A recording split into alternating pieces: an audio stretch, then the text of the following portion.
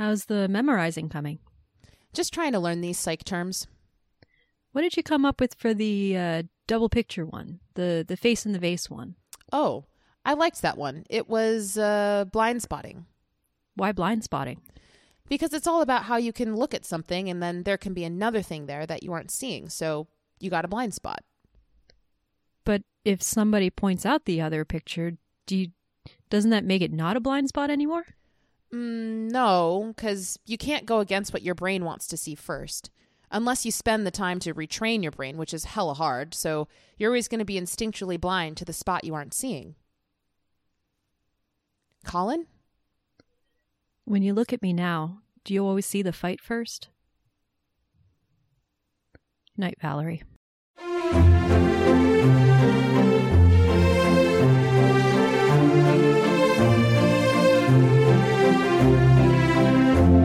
Welcome to Your Pick, a film podcast. I'm Tatum. And I'm Geneva. We are two friends who love movies and love sharing them with each other. Each week, we take turns picking a film that is close to our hearts and talk about why it moves us, to tears, to laughter, and everything in between. We celebrate the craft of filmmaking, as well as the unique and personal ways we find meaning in the movies we watch.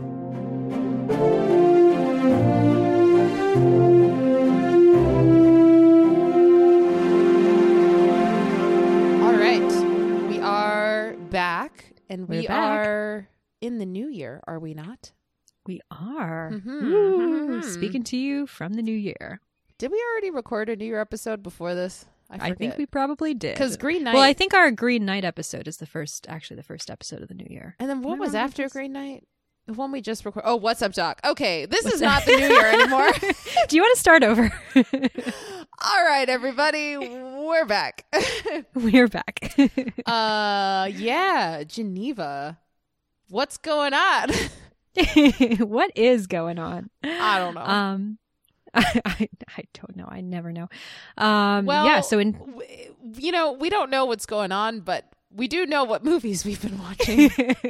So we at least do know that. Can you fill us in on what you've been watching? Yeah, absolutely.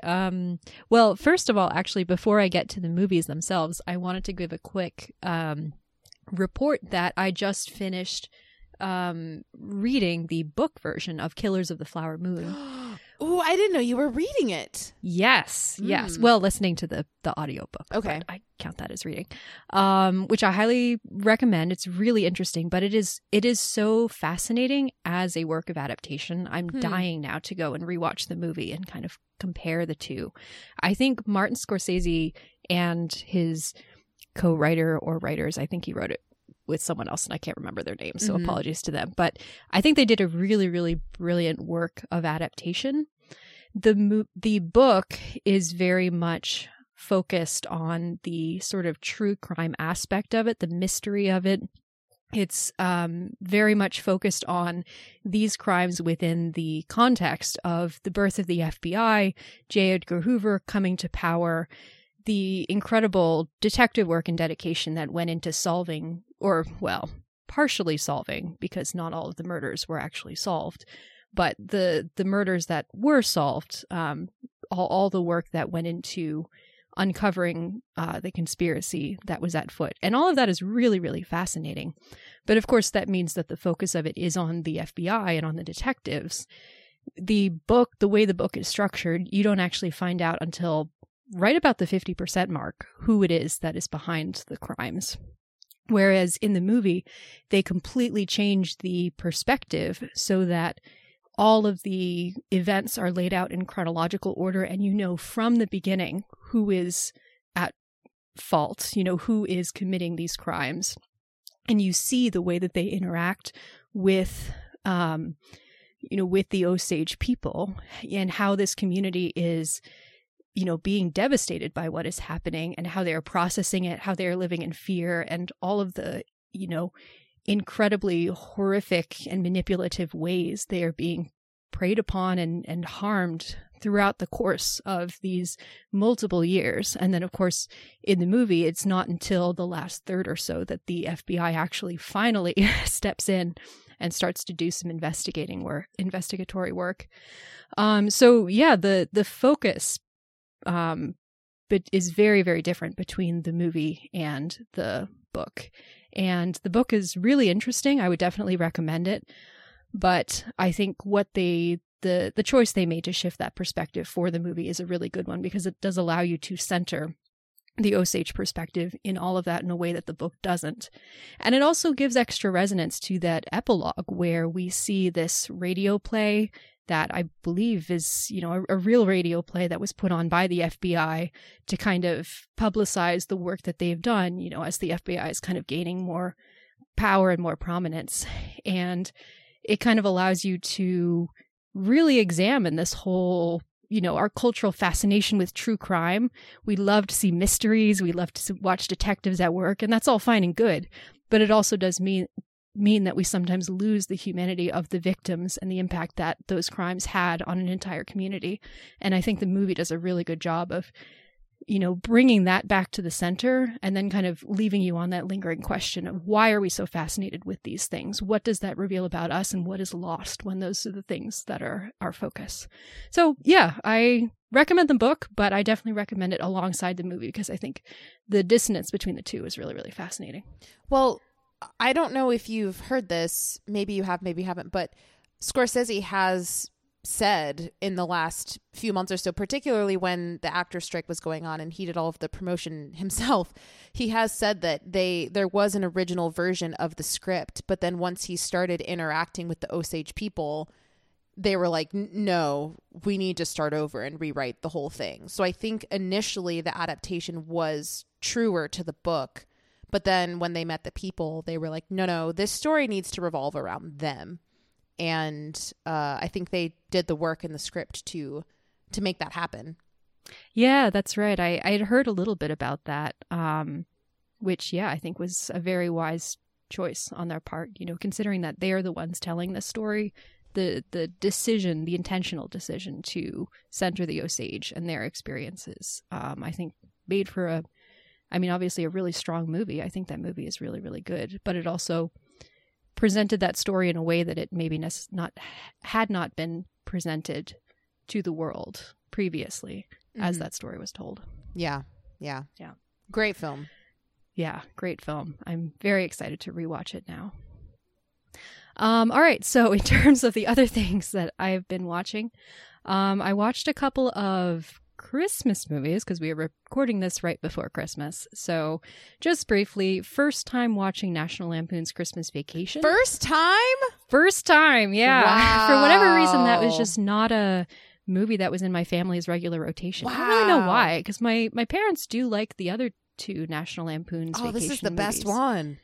But yeah, and it's like, it's sweeter than I expected. It has more heart than I would have expected from a National Lampoon's movie. Yeah, it's good. I enjoyed it. I don't know that it's going to be one that I'm necessarily watching every year from now on, but I'm really glad I watched it. I'll definitely watch it again. Yeah. It's a family favorite for my family. Yeah. There's like specific moments where I know, like, this is my dad's favorite part. This is my brother's favorite part. This is my it's a family favorite. I love Chevy Chase. He's not the best person, but I think he's a really talented comedian. He's especially incredibly during this time. funny, and I do think the script to this movie is great. I think the thing that's really going to stick with me is just the house that is absolutely covered in Christmas lights, and when they finally manage to turn it on, and it basically like looks like a nuclear bomb went off. Just the amount of brightness flooding the neighborhood made me laugh. One of my favorite lines in a movie ever, like I quote this when I'm in a space where I feel like people will know what I'm talking about, is he goes, "If I were to wake up tomorrow with my head sewn to the carpet, I wouldn't be more surprised than I am right now." Forgot about it's that line. So good. It's such a randomly specific. It's so great. So good. Oh, it's so good. I'm glad you watched it. It's a good one. Yeah, I'm glad I watched it too. So yeah, National Lampoon's Christmas Vacation. The other Christmas movie that I watched, which is not really, it's not like a classic, but I've seen more and more people talking about this movie, and so I was kind of curious to check it out. It's called The Family Stone, from the 2000s. And I was a little bit mixed on it. I do think it's more interesting than maybe a trailer would have you think, because it's that kind of typical like, oh, this, large dysfunctional family gathers at a holiday and they all interact with each other and they have conflicts, but then it's all ironed out at the end. That's that kind of thing. I feel like there's a lot of movies like that out there, big ensemble casts. This one, basically the idea is that it's a large dysfunctional family gathering for Christmas, but the eldest son is bringing his new girlfriend, Sarah Jessica Parker, and she's extremely uptight and awkward, and they can't stand her. She knows they can't stand her. I also can't stand her. I do not like Sarah Jessica Parker at all.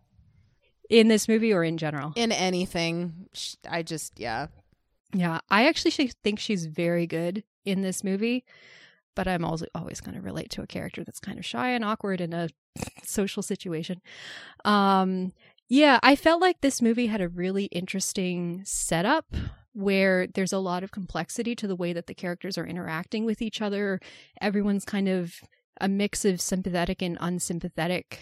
And you can tell there's a lot of layers of history that are going into the decisions they make as they interact. But then I felt like toward the second half of the movie, it just kind of takes a more easy way out and some kind of cliched tropes start happening. People start falling for each other in incredibly short periods of time. And my favorite. I love that. Yeah. I love it when that happens in movies. Specific pet peeve of Tatum's. Yeah. So in particular, Claire Danes shows up and has a romance that just was, I mean, I like Claire Danes in general. I love Claire Danes. Yeah, she's a great actress, but the way her storyline is written is just so completely unbelievable to me. So yeah, and unbelievable in a bad way, not in a good way. Unbelievable in a bad way, exactly. In a like, I don't believe that these two people are gonna fall for each other and still be together the following year. So, yeah, there's definitely some good moments. There's some really nice, well-observed human moments. There is a storyline involving Diane Keaton that did make me tear up a little bit. Rachel McAdams is really great in it, playing just a complete petty bitch, basically, and she's wonderful, and I love her. And she's like, she would be the absolute nightmare person to spend Christmas with. But yeah, so yeah, I was kind of mixed on the Family Stone. Anyway, last thing that I will mention, another first-time watch for me, is Fiddler on the Roof from the early 70s. I've seen that musical on stage like 3 or 4 times, just going to various community theater productions, high school productions, things like that. But I'd never actually seen the movie. And it is so good, you guys. It's so delightful. I mean, this will be no surprise to anyone who's seen this movie before because it is a musical classic, but it's so well made. All of the performances are excellent. It's also funnier than I remember. Like, I tend to think of that musical being very Is it like dark depressing? And depressing. Yeah. Yeah, but it's also really, there's so much humor and levity to balance out the depressingness that I tend to forget about. And the casting is really good. You really care about all the characters, even if some of them make decisions that are not decisions I would have made. But Topol, who plays Tevye, who like is an absolute legend of the stage and played Tevye in something ridiculous like 25,000 performances before he died. Like, he just played Tevye for like 40 years straight. Wow. He is great. And yeah, Fiddler on the Roof. If you've never seen it, I feel like, and if you're not a big fan of musicals, I feel like this is a good one where it is a musical, but it's a bit more grounded in certain ways, and some people might respond to it if they're not normally a musical person. What's the runtime? It's long. I mean, it's the Broadway show, more as far as I can tell, unedited. So it's about 3 hours. There is an intermission. So you can, pause it there and restart it another day if you need to. But where did you watch all 3 of these movies? Oh, that's a great question. National Lampoon's Vacation I watched on, I believe, Hulu. Family Stone may have been Hulu as well, actually. Fiddler on the Roof, my roommate had the DVD, so we watched it on DVD. Nice. Yeah. You found the right roommate if she owns a Fiddler on the Roof DVD. Well, her parents owned it, and she borrowed it from her parents, and then we watched it on my DVD player. So. Well, good judgment on her part. Yeah. Physical media, guys. I'm here for it. Represent physical media. All right, Tatum, what have you watched? So I have continued my promise of watching things that are not white, straight American men centered. Well, okay, that's not, well, actually, no, this movie's French, so I guess it counts. So there's one movie that I watched called Wing Women, which is on Netflix, and I was told that this is basically Charlie's Angels, but French and gay. And so I was like, okay, I'll try it. It is like Charlie's Angels, but French, but it's not gay at all. Oh.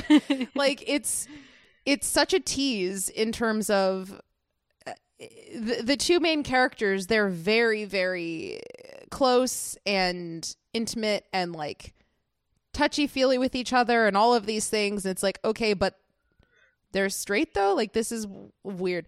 So Charlie's Angels is just kind of a story that doesn't particularly interest me. It's I was going to like, ask what your like history with Charlie's Angels is, if any. Yeah, I think they're mostly bad movies. You're talking about the two from the 2000s, I'm assuming? Yes. Yeah. And so this movie is also bad because it's a similar vibe. So would I recommend it? No.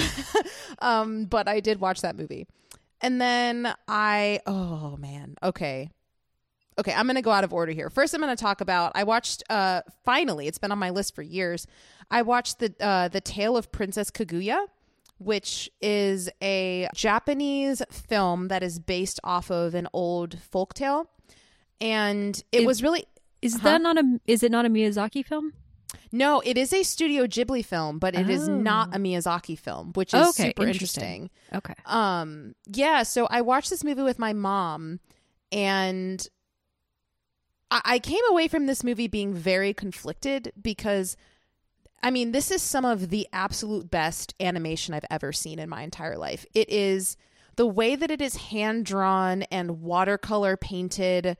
I mean, there are sequences of people running through forests, and it's absolutely incredible to behold. I highly recommend watching it just for the animation alone. Like, it's what a feat. I've never seen animation like this. And I don't know if many movies have been made with animation like this. Maybe they have, I just haven't seen them, but it's beautiful to look at. As far as the movie itself, I came away from it very frustrated because I felt like it really was very interesting at the end and was building up a lot of ideas. But by the end, it made no sense to me at all. I was kind of just like, what? Okay, so what point is this movie actually trying to make? Because I don't understand. Like, I'm trying to put the pieces together, but it doesn't make sense to me. If I try to think about what it might be saying, that just seems counterintuitive to other messages that I thought. It just was not clear to me. It starts out very, very cute. I mean, if you love little sweet stories of like little babies walking around in like beautiful forests with sunlight and butterflies and kids just being kids, it's great. And then it gets a lot more depressing as it goes on and just gets super cluttered and confusing to me. I will say there is a very high likelihood that the reason that this movie did not make sense to me is because there were a lot of cultural themes that I just did not understand as an American. There was just a lot of seemingly like symbolism and symbols for things that I was like, that means nothing to me. So I honestly think that it just didn't make sense to me because I don't know the culture very well. But regardless, that was my takeaway from the movie. It's absolutely beautiful, but by the time it was over, I was like, what? I don't understand what this is trying to say. What is the point? So yeah, that is the Tale of Princess Kaguya. And then for the finale, this is a movie that also has been on my list for a long time. It is a film where I don't know how I came across it. I was probably on some like nerdy film website somewhere and found this movie. I was like, oh, that seems kind of cool. But it is a Mexican film called Sueño en otro idioma, which is I Dream in Another Language. And I don't even know how to begin talking about this film. So it centers around, so there is this tribe that lives in a specific part of Mexico, and there are only 3 people left in this tribe and 3 people left in the world that speak this specific language. I forget what the name of the language is, but only 3 people left in the world speak this language. And so this guy comes into their little town because he's a linguist and he wants to learn their language so that he can preserve it. And so he starts interacting with these 3 older people to learn from them. And he starts to realize, oh, there's conflict between some of these people. And so 3 of the people that still speak it, it's an older woman and 2 older men. And the 2 older men have not spoken to each other in 50 years. And they were really good friends when they were younger. And so that's kind of the catalyst for the story of this linguist is like, in order for me to learn this language, I have to get these 2 people to talk to each other. But I don't know how to do that because I don't know what's wrong and I don't know what happened. And I won't go from there because I don't want to spoil anything, but it is an absolutely beautiful, heartbreaking story that I don't know how to talk about it without spoiling anything, but the actual crux of what the story is a perspective that we don't see told very often. And it is told in such an honest, emotional, tender sort of way that makes you fall in love with humanity, but also feel the torture of what it's like to be a human being on this earth at the same time. And just meditations on like death and where do we go? And do we have communication with our ancestors? Are we reincarnated? It's very, very, very good. I highly recommend it. It's not very long. I think it's like an hour and a half. Again, I'm here for the short movies that can tackle a lot in a short runtime, Blindspotting being one of them. And this movie being another one. So yeah, highly recommend. That sounds incredible. It's so good. Just to clarify, maybe you said this already and I missed it, but is this a fiction film or is this a documentary? It is a fictional film. Okay. Yes. And so yeah, just regarding where I watched them. So the first one that I said, I don't even remember what it's called. What is it called? Wing Women. I don't even remember the title. Wing Women. I remember Wing was in the title. Yeah. Wing Women. I watched on Netflix. I Dream in Another Language. Where was that? That was on, I think I watched it on Vudu. And then The Tale of Princess Kaguya was on Max. So yeah. Nice. Yeah. Highly recommend I Dream in Another Language. That sounds very, very really, good. really good. Yeah. It's very good. It was a movie where I went into it and I was just kind of like, I've heard really good things about this. It's in Spanish. It's a small indie film. Sounds like my cup of tea. Sounds like my jam. I'll jump in. And then beyond that, I didn't really know what to expect. And as the movie went on, I was like, wow, this is really, really good. So program it as a double feature with Arrival in terms of movies that use linguistics as a starting point for a deeply human story about life and death. I don't know about that.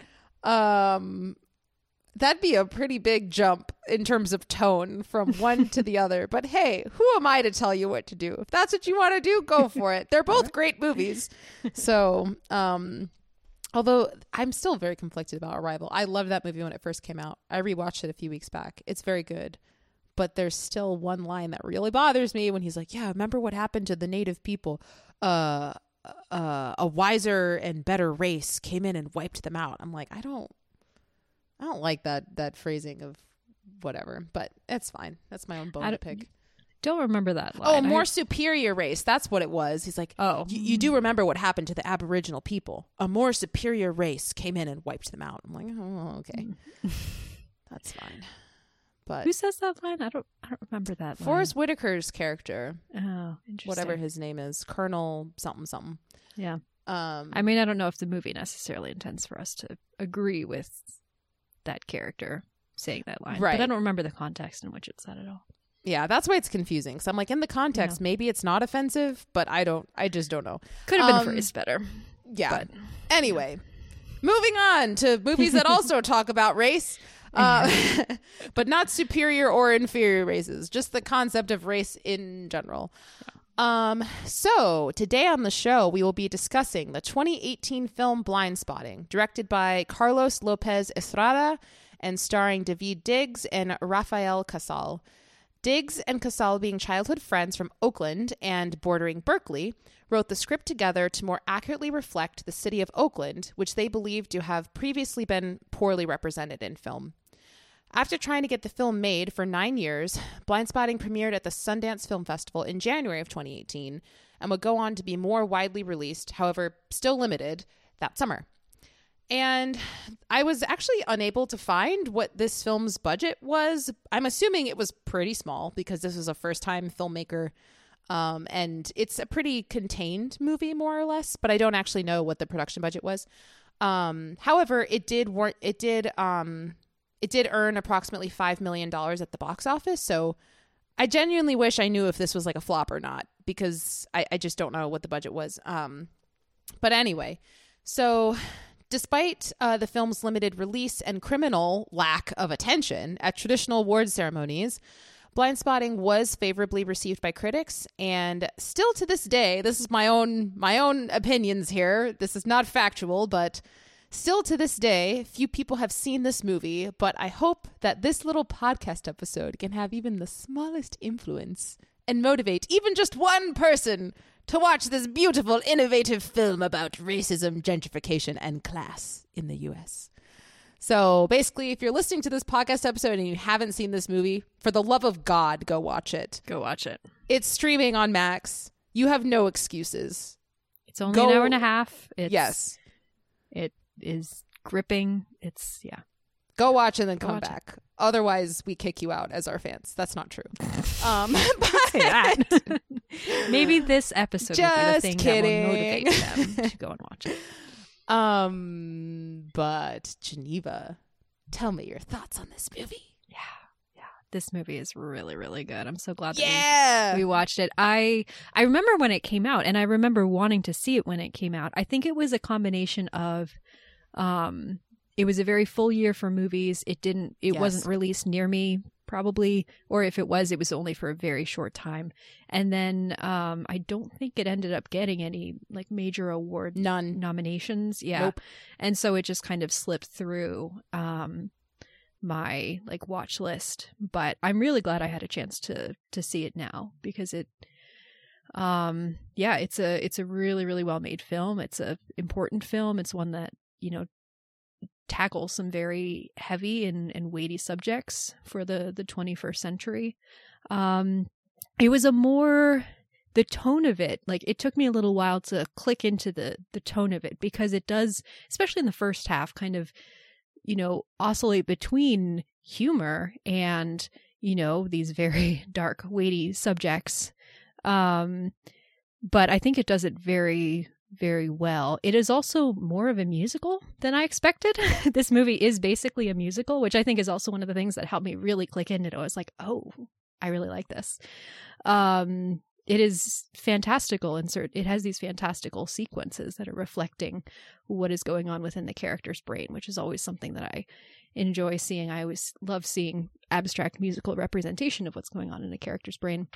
David Diggs is wonderful. I absolutely incredible. Don't know why he's not leading more films. Breakout performance. He's incredible. Yes. This movie, like I said, it took me a little while to cling into it in the first half, but by the second half, when things are really starting to ratchet up in intensity and it's really digging into the relationship between these two characters and all the different, complicating factors that go into their friendship and whether this is even a friendship worth maintaining, and the place they have in this society, and David Diggs in particular, as he's kind of reflecting on the culture that he lives in and how he's viewed, and his relationship to, to the law, to his identity, to his community. Yeah, it's there's so much to unpick here. So yeah, anyway, I really liked it. I'm very excited to talk about it and to hear your thoughts. I'm so glad that you finally watched this movie. This is something that I've been wanting to talk to you about ever since I first saw this movie for several reasons. But one of the reasons why I love this movie is because for me, being a person of color, someone who is half Black, and just because of in my adult life, the places that I've lived, most of my friendships are with white people. And I found this movie to tackle the concept of interracial friendships in a way that I had not previously seen. The scene, we will absolutely talk about it, but the scene between Miles and Colin when they're talking about the word nigger, that scene is something that pops into my brain every few months because it sticks with me so much. The complexity and the nuance of what is happening in that conversation, how there is love there and loyalty there, but also confusion there and disdain and judgment. And there's just so much going on. And I feel like that kind of encompasses this entire movie. This movie very much so just, it tackles a lot of topics in a way that is extremely human. At the heart of this movie is people. The heart of this movie is not a political statement. It is the human experience. And yeah, I love this film. I remember the first time I watched it, which I would just like to note, this movie came out before 2020, which I also think is probably a reason why not as many people saw it, because people were not as aware of and looking for content like this, which is a shame that we needed something like 2020 for people to really think about that in a more prominent way. And I watched this movie with someone yesterday, and one of the things that we were talking about and one of the things that I was expressing is how I feel like this movie, because it's dealing with the human experience, it's talking about very important issues in a way that is more palatable for people who are resistant to themes like this, because it's not attacking cops. It's not attacking white people. It's just showing that, like, the world is complex. These things do happen. And what does that mean for the people that it happens to and the people that live in these neighborhoods? And so I feel like because of that, people who would be more resistant to this sort of story and this type of content, they would be like, this is a easier access for them to those topics, as opposed to something that is like very obviously just like hitting you over the head with whatever. Oh, and then last thing I'm going to say, and then we can kind of dive into more of a conversation here. But the first time I watched this movie, I really liked it a lot. Like I said, that one scene really stuck with me, and like the ending scene as well, and the dream sequence. Like there's so many things in this movie that I really that really made an impression on me. But at the same time, I finished it and I was like, it did feel kind of heavy-handed and a little bit on the brink of cheese, but because the themes were so potent, I was like, I'll give it a pass. And watching it this time around, I didn't feel that at all. It didn't feel heavy-handed to me. It didn't feel cheesy. It just felt like this is people telling a story in a way that is very unique. I just think that this movie is very innovative and creative, and that, like you said, it brings in rap, and it has this musical aspect, and it has humor, and it has, I don't know. I just was very taken aback this time around by the filmmaking in this. You know, it seems very ambitious. The way it uses music and silence and split screens and color, and there's just so many ideas here, and somehow they come together. So yeah, I like this movie, and I'm excited to talk about it. Do you have any thoughts on anything that I just said? I mean, I just said like a million things, but Yeah.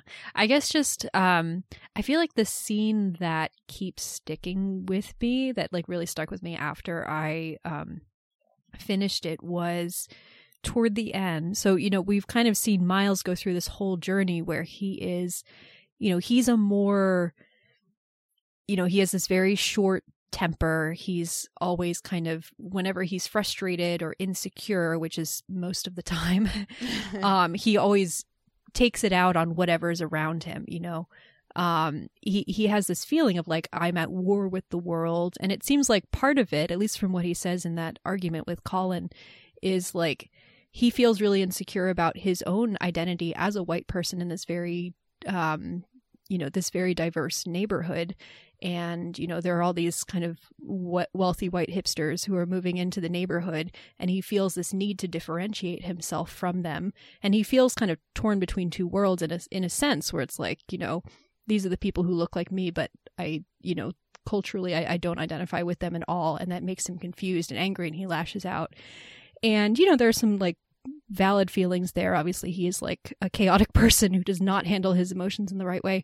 But the scene that really, really struck me is at the, you know, throughout the entire movie, we're seeing all of these things that are happening through Colin's eyes. And we're seeing this extremely traumatic encounter that he has at the beginning, where he witnesses a police shooting of a black man, a police murder of a black man. And shot 5 times, I think. Yeah, 4 or 5 times, something like that. And you know, he's basically got PTSD the entire movie, and he's just processing all of these things. But he's such an internal person. And Miles, you know, he's a good friend. He's sympathetic. He understands that would be horrific, but he doesn't really realize the impact that had on Colin until the very end, when they meet up with that police officer again. And Colin has that whole, you know, there's this whole scene where he holds that officer at gunpoint and basically raps this incredibly beautiful and moving and, you know, painful, like, you know, rap about how everything that he's feeling, how messed up his world is, how terrified and upset he is about, you know, everything that put them all into this situation. And then when they get back into the car, just there's something on Miles's face about where he realizes, like, this person that I love, who I am so close to, has been holding this burden this entire time, and I just have not been able to see it until now. You know, like, it's this new sense of understanding that is coming over Miles as he's like, it's because of the green juice. Yeah. The green juice opens his mind. Green juice opens his mind. But yeah, he's like, I've been so wrapped up in everything that I've, you know, all these insecure feelings that I've been feeling. I have not realized the unbelievable burden that my friend has been under this whole time, you know, and I've not been noticing, I've been not been caring, I've not been understanding what he's been going through, which is way worse than anything I've been going through. So for whatever reason, that scene just really, really stuck with me. Like, you know, after building up the friendship between these two characters and showing the different things that they're struggling with, finally them reaching this new level of understanding in their friendship was just really moving to me. Yeah. So when you say that's the scene that really stuck out to you, is it that final rap scene in the basement, or is it the truck when they're in the truck afterward? The whole thing, but the image being mostly them in the truck. Okay, gotcha. The way that they speak to each other, the kind of the look on their faces as they're like, what just happened? How do we deal with? What is this new kind of, you know, place that we are in our friendship with each other? And then kind of the humor of the green juice being the thing to, you know, break the tension a little bit and be like, okay, you know, we're going to move forward. You know, we don't know quite what this is going to look like, but we do continue to be friends with each other in some form. Yeah, there's a feeling of we will survive this, you know, because the day prior, or maybe it was 2 days prior, I think it was the day prior though, that's when they have this huge confrontation where it really is their relationship coming to a head, because you have this feeling that they have this history between the two of them. They've known each other since they were, I think he says 12.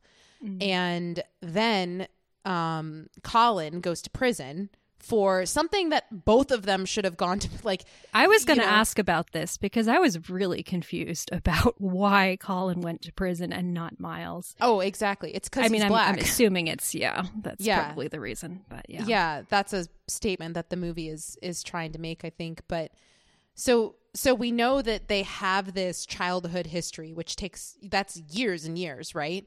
And then Colin goes to prison, which kind of gives him a new perspective on how do I want to live my life? These are the consequences of how I've behaved. The fact that I was locked up and this person wasn't, like, you can tell that it shaped his understanding of the world. And because of that, he's not the same person that he was before he went into prison. But Miles kind of is. And so we enter into the movie kind of seeing them at this stage in their friendship where it's like they're still kind of figuring out what their friendship is. And it's like, is it the same? Is it not? I want it to be the same, but it's not. And what does this mean? And then they have this confrontation at the party and afterwards. And it gives this idea that, well, maybe we can't continue in this friendship. Like, maybe this is our time to go our separate ways. But like you said, that final last sequence is a moment where there's a lot of empathy between the two of them, I think, and just kind of this leveling up of friendship, almost, of like, we've gone through this thing together and our friendship is stronger for it, and now we can move forward. Yeah, it was especially helpful because prior to that scene, I was like, yeah, Colin, you shouldn't be friends with Miles. Like, this guy is a disaster. Like, I think you should get yourself out while you can. But it is nice to see, like, there is something redeeming in their friendship. Miles has a lot he needs to work through, but there is something that, in their history and in what they continue to provide for each other, there is something there. Mm-hmm. Yeah, I mean, I see their friendship to be a beautiful thing. I never was at a point where I thought, oh, drop him, like, he's a bad influence. It was more so like, you guys probably need to talk about some stuff. And like, Miles needs to go to, jail, but a lot of therapy because he's clearly on some sort of downward spiral for like, at least part of the movie. Yeah, you guys need to have some sort of confrontation and work this out. But I never had a sense of, you guys should end this friendship, because there was, at least for me, there was this sense of love between the two of them. The sense that living in this place with the situations that they've been in together, they're still able to feel humor. And you see how Colin interacts with his family and his child. And there is this sense of real, genuine intimacy there between the two of them. Otherwise, why would he trust him to be with his kid and all of these things? And so, again, this is another one of those movies where I think I've said this a million times in the past of this podcast, but the word that keeps coming to mind is complexity. Humans are complex, and it's not just like black is victim, white person is enemy, or these people shouldn't be friends, or these people should be friends, or whatever. There's so much going on, and I feel like the core of this movie is friendship. Like, it just is. And which is why this movie feels so human to me, because it's not strictly about gun violence or racism or whatever. Like, it is about that through the perspective of, like, this friendship between these two people, which is why, again, that scene between the two of them in that parking lot is so powerful to me, because I feel like from that moment when Ziggy is holding the gun in their apartment all the way through till the end, it's just like upping the ante continuously. And I feel like you really get the idea of the motivations behind why these people do what they do and why they respond the way that they do.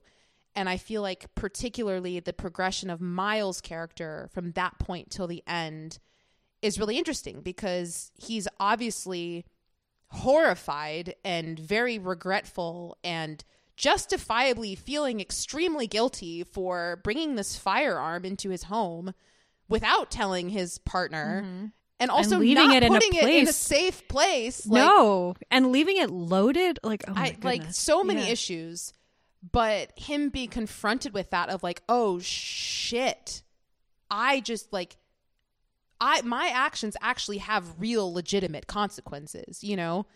And then after that, when they go to this party and we have this different sort of crowd, you know, who they call the hipsters, right? And you have this moment where Colin is talking with this group of 3 or 2 other black people at this party, which I'm like, preach, I relate. You go to a party, it's like, we're the only 3 black people here. And I'm like, yep, I get it. It's the way that it is. But I found it to be very interesting that Colin feels this sense of camaraderie with them. And then when this guy comes back from the kitchen, he's like, hey, you'll never guess, like this white boy in there, he's like pretending to be black because, you know, whatever. And how dare he do that? You know, it's yeah. And then Colin's like, yeah, I feel you. Like, that's not okay for white people to do that. And then he realizes like, oh, that's actually Miles.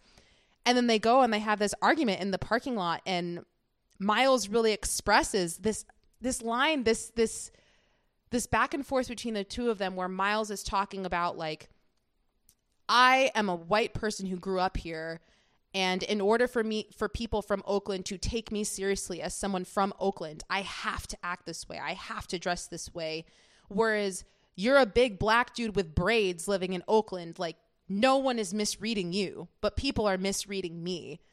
And Colin responds by saying, yeah, I know people aren't misreading me. And it's kind of this devastating moment of like stating exactly where this difference lies between the two of them. Like, yeah, they're not misreading me. To you, that's a good thing. To me, it's not always. Yeah. Right. Which is like the complexity of it, right? Because it's like Miles feels this thing of like, I wish I didn't have to act this way, but I have to in order to belong here because this is my home. And then Colin is like, this is my home, but even if I leave here, people are still going to know that I'm from here, and that's a problem because da-da-da. And it's just, it's beautiful. And then it gets into this concept of the N-word and just like, what does it mean? And if it's such a bad thing to say, why is it okay for me to call you that? And I think it just, in my opinion, I do not like the N-word. I do not use it. I have family members that do, and that's fine for them. But I like how this movie assuming black family members who use it, you're saying. In a, yes. You know, in a acceptable context. Yeah. Thank you. Absolutely. Just wanted to clarify. Yeah. Yes. But I really like how they communicate this concept of like, there is also a negative connotation to this. And the line is, which is so powerful to me, like, you are the nigger that they're out here looking for. Like, they think that it's me, but it's actually you. And it just communicates the impact of what that word means in a way that I had not seen before. That very much so resonates with me. Some people don't feel the same way about that word, but that's how I feel about it. This movie's complex. It holds so many things in the balance, but yeah. Just thinking about like the sort of subtle side subplot of Colin's relationship with Ziggy, the Miles's son, and you know, just how incredibly sweet their relationship is. Where like, you know, he's the fun uncle who comes over and he'll play with Ziggy while Miles and his partner are having conversations or doing chores or whatever. And, you know, Ziggy clearly adores him, respects him, looks up to him in so many ways. But there is also this very, the way that there is that scene toward the end where Colin is kind of, after having watched Miles like really spiral out and lose control, violently lose control.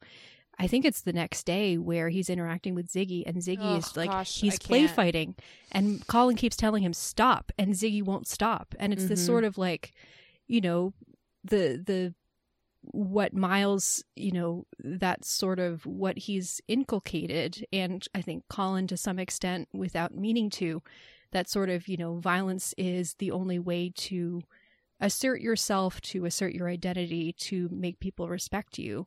And Colin's like, no, you need to take it down. And the instant that he tells him to, then Ziggy reverts to what his mom has been teaching him, which is the don't shoot, like how to react to a police officer. Don't shoot. Mm-hmm. You know, and Ziggy doesn't understand what that means exactly, but Colin is just like, just seeing all of these complex things wrapped up in a child who does not realize, does not yet understand what it is he's being taught or how it might be used in the future. Just the sickness on his face in like, oh my gosh, what is it that we as a society, me, Miles, like all of us, what is it that we're teaching this child, and how does he think that he needs to interact with the world? It's just, yeah, it's so good. And like you say, it's so complex. It's so, you know, there are all these different layers to it. The beauty of their relationship, but also the way that Colin is increasingly uncomfortable with the things that Ziggy is learning, and just understanding the future that Ziggy is growing up into and the things that he might have to confront someday. Yeah, it reminds me of the things that I was told growing up, both as a person of color and also as a woman, which I'm sure you can relate to, of like, you need to know that these are situations that you might face in the future and you need to know how to respond. And sometimes you need to be told those things at a very young age of like, this is the reality of the world and we wish it wasn't this way, but because it is, we need to do what we can to teach you how to handle it. And I think that having that represented in this film in that way, like I remember this time around when Ziggy said, don't shoot, me and the person I was watching it with, we both were just like, you know, it just was really, really heartbreaking. And it makes me think about, there's a sequence earlier in the movie which is also a very powerful scene where Miles is at home with, what's his partner's name? Ashley. When Miles is at home with Ashley and Ziggy is asleep on the couch next to them, and they're watching this news report on the TV of showing, you know, this cop shot this black man who died and da-da-da-da. And for the police officer, they show a picture of him in his uniform.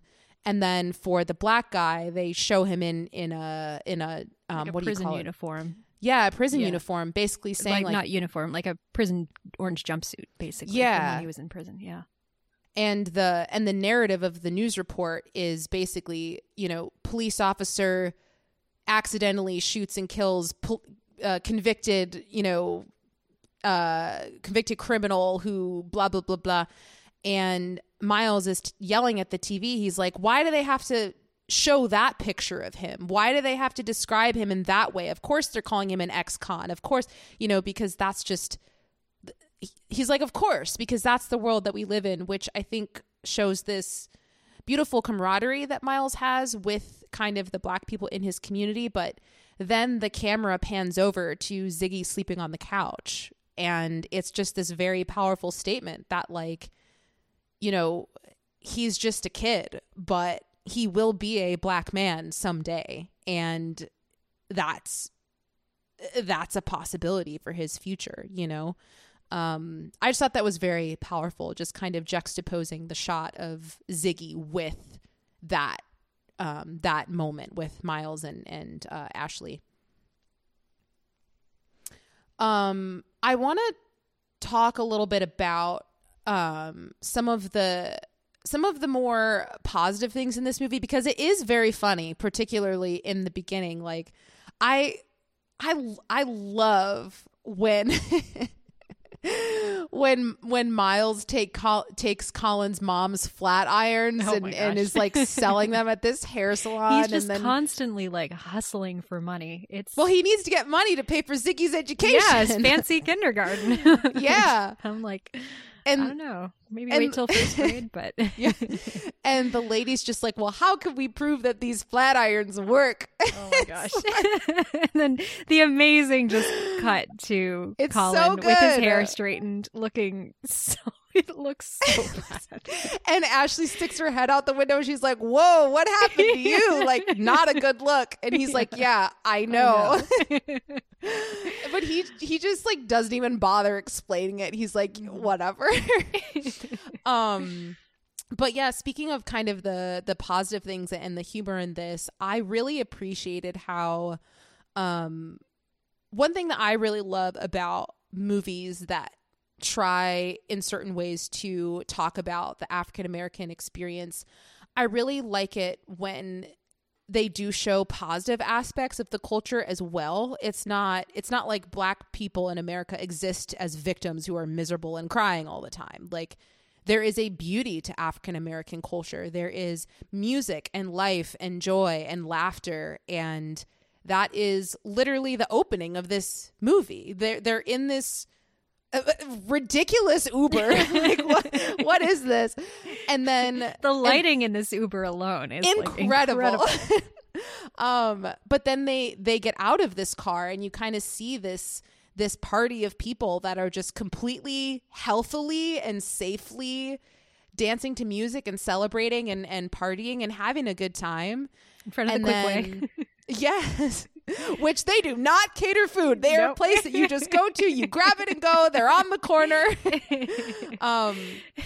When we were watching this movie, I was like, this is just one of those situations when you are so pent up and like so angry, and this is the straw that breaks the camel's back. Yeah. Just like, it's like specifically Miles's vendetta against the reopened Quick I know. Way is so funny. So good. And they're like, no, you had a vegan burger, you have to specify meat. And he's like, I don't need to specify meat. I don't need to specify I want a beef burger. I mean, I agree with him on that, but it's a very Ron Swanson yeah, it is. Like, what do you mean? I asked for a burger, I want meat. Like, there's no other kind of burger. What are you talking about? Yeah. But yeah, I just really liked how the film started out with that, and then you have little bits of that sprinkled throughout the film, and after that opening sequence, we do get kind of this wholesome look at Miles and Colin's friendship. They're walking down the street. It's this really long one take tracking shot of the two of them just kind of like spitballing random rhymes that are kind of lame, but they're just like hanging out and being buds, It's so cute. And I just think it's a really great way to start the film, I think. But yeah. Do you have any thoughts on specifically on the Uber scene? Did you watch the trailer? Did you know that he was going to be an Uber car? Yeah, I did watch the trailer right before I started. So unfortunately, that joke was spoiled for me. It's such a great joke.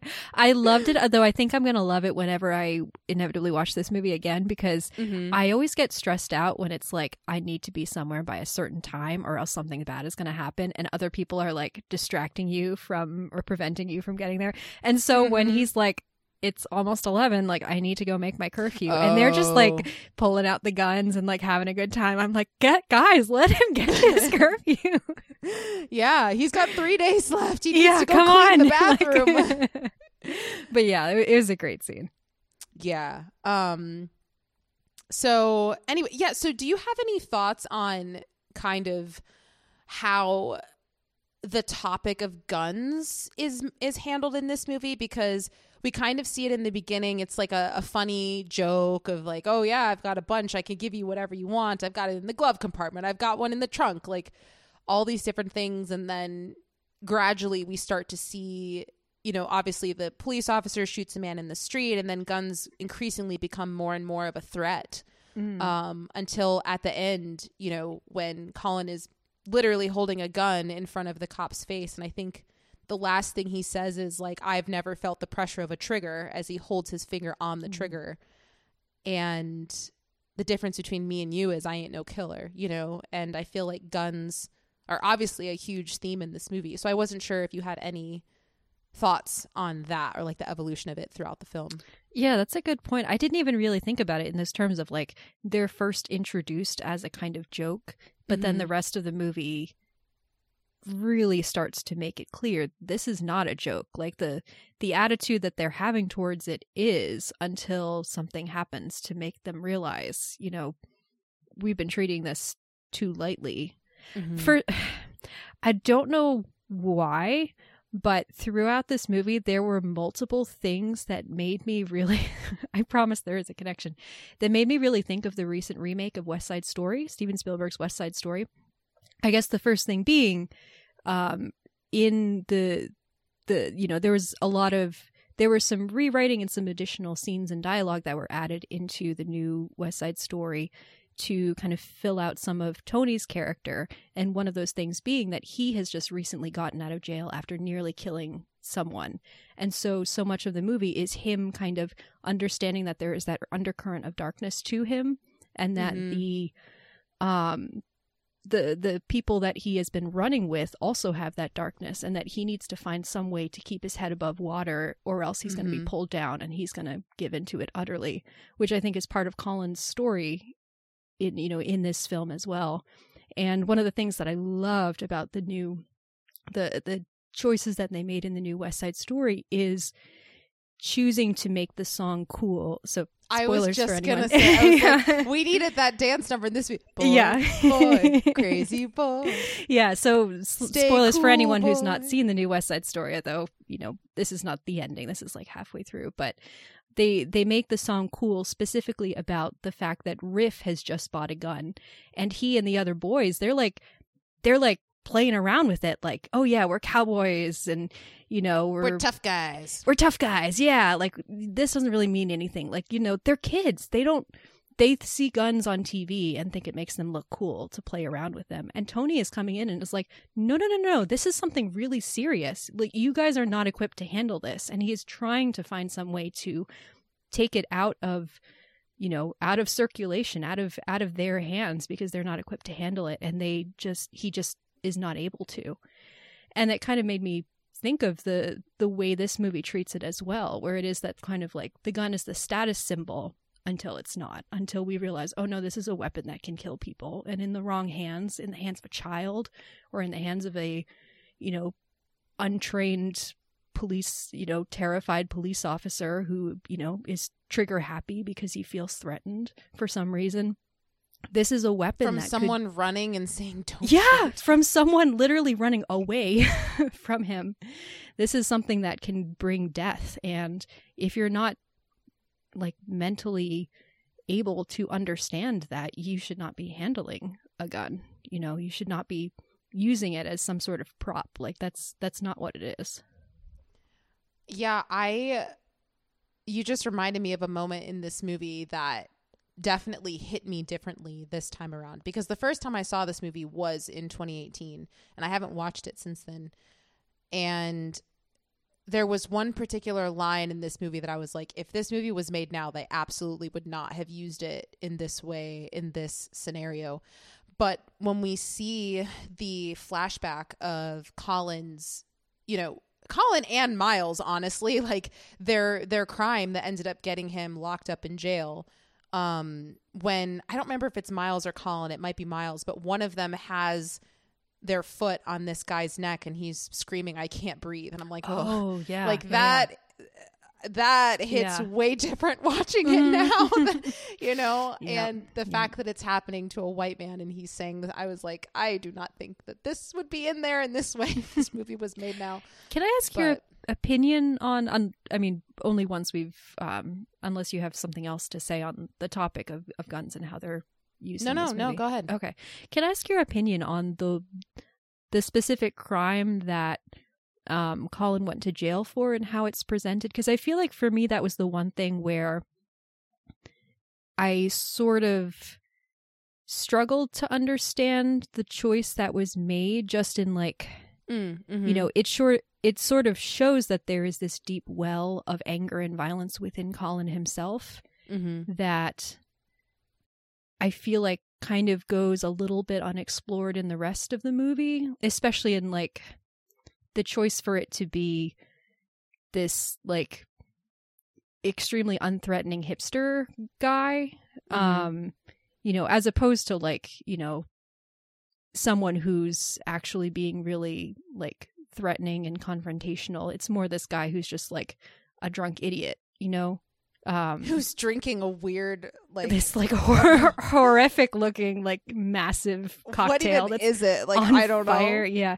Just like the brutality of what happens as, you know, compared to kind of what the guy had been doing. Like, I feel like it really shows this sort of undercurrent in Colin that I think is really fascinating, but I don't know if the rest of the film really explores it, but I might just be like not really connecting things or not really understanding what the film is trying to say. So yeah, do you have any thoughts on that?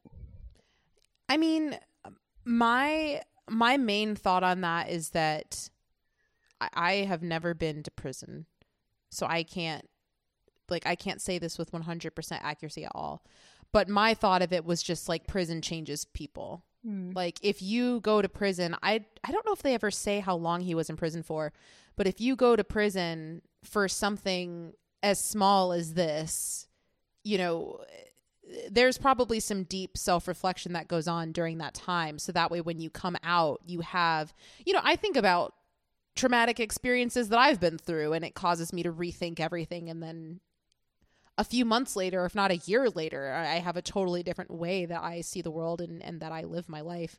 So I mean, the second half of the film probably could have dived into that a little bit, into that a little bit more, but I don't really think it needed to, because I like that it was kind of focusing on who he is now and comparing that to, I feel like we see his past self through Miles and how Miles behaves. And I think that that's reflected in that fight scene that happens at the end where, you know, where obviously Miles gets very upset. He's like, you didn't do shit to help me. Like, how many times have I stepped up for you and helped you in these scenarios?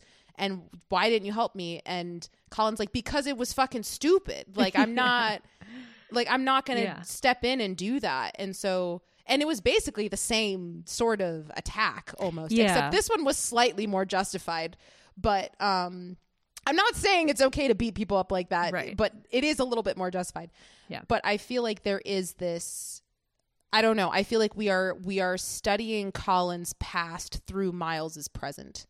That's my understanding. Okay. Yeah, that makes sense. That's helpful. Yeah. Which, speaking along those lines a little bit in terms of that scene about Colin's crime, I wanted to get your thoughts on that, because I still can't fully wrap my finger around, like, what is the artistic reason of why it's done this way. But I found it to be very interesting that in the telling of this crime, it's like this one guy who's at this moving place who's telling this other guy about this thing that happened. He's like, yeah, you'll never guess, like, this is a crazy story, like, this dude did that thing, and then this guy comes out and then he's on fire. Like, you know, clearly he's talking about it as if it's like this entertainment show, funny joke. And even the way that it's shot is in a way that is kind of humorous. The music is kind of funny. And, you know, it's like this guy who has this drink and he's falling on the ground. But then towards the very end of that description of the crime, the music goes away. The humor of it entirely goes away, and we just see the two of them beating up this guy basically like in silence. You really get to feel and see the horror of this attack of what's going on. And so I'm sure there's like a deeper meaning there as to why it went from like this joking place to the more serious place, but maybe there isn't a deeper meaning and that's just what it is. But I wasn't sure if you had a specific read on the choices as to how and why that's the way that the crime was presented in the movie. Yeah. I mean, I guess it's the sort of like, you know, this is the sort of thing where if Colin had not gone to jail, and this guy's not aware that Colin went to jail because of what happened, it becomes this sort of funny story. And this sort of, you know, like, we love to exaggerate. We love to kind of glamorize violence against people that we, you know, think are idiots because they are idiots. And, you know, it's like he thinks he's telling this and it's making Colin look good. You know, it's making Colin look like a badass, look like, you know, the coolest person in the room. And he doesn't understand that there were actual real world consequences to what happened. He doesn't understand that this was a real person who, you know, was an idiot, but was also in the hospital for a week with horrific injuries because of what happened. He doesn't understand that Val is in the room, who witnessed this, has probably been traumatized and is, you know, unable to look at Colin in the same way afterward. I did think it was kind of weird. Not weird, but like, I was a little, you know, curious about the intentional choice to kind of present it in this specific way. Like, we obviously need a method to flashback at this particular point on what it was that happened so that we can understand the way Val is interacting with him, and so we can understand why, you know, Colin is so, like, the regret and the guilt that Colin feels as he's kind of moving forward with his post-prison life. I did think it was a little strange to kind of tell it in that way, but I think it does make sense to a certain point of, you know, the old Colin might have heard someone tell this story and thought, oh yeah, what a funny story, you know, like what a badass that guy must have been who beat up that guy. But the new Colin understands that that is not actually a laughing matter because there are real consequences to it.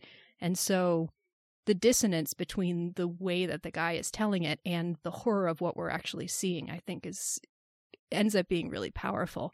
And then having Val there as this sort of mute observer, who saw the actual thing and now is horrified to hear it being retold in such a lighthearted manner, I think it, you know, kind of adds to the thematic resonance. Yeah, I mean, I was just gonna say it's kind of another look at the concept of blind spotting, but through the perspective of someone who is completely not related to the scenario at all. Because this person on the outside sees it as this cool story, but this person on the inside sees it a completely different way. But the guy who is telling the story, he can't see the other side of it because he only sees what he sees. And so he doesn't understand that the story that he's telling is actually incredibly traumatic and hurtful for this person that he's standing in front of right now, because he doesn't see it. I'm like, read the room, guy. Like, this guy clearly does not want you to tell this story.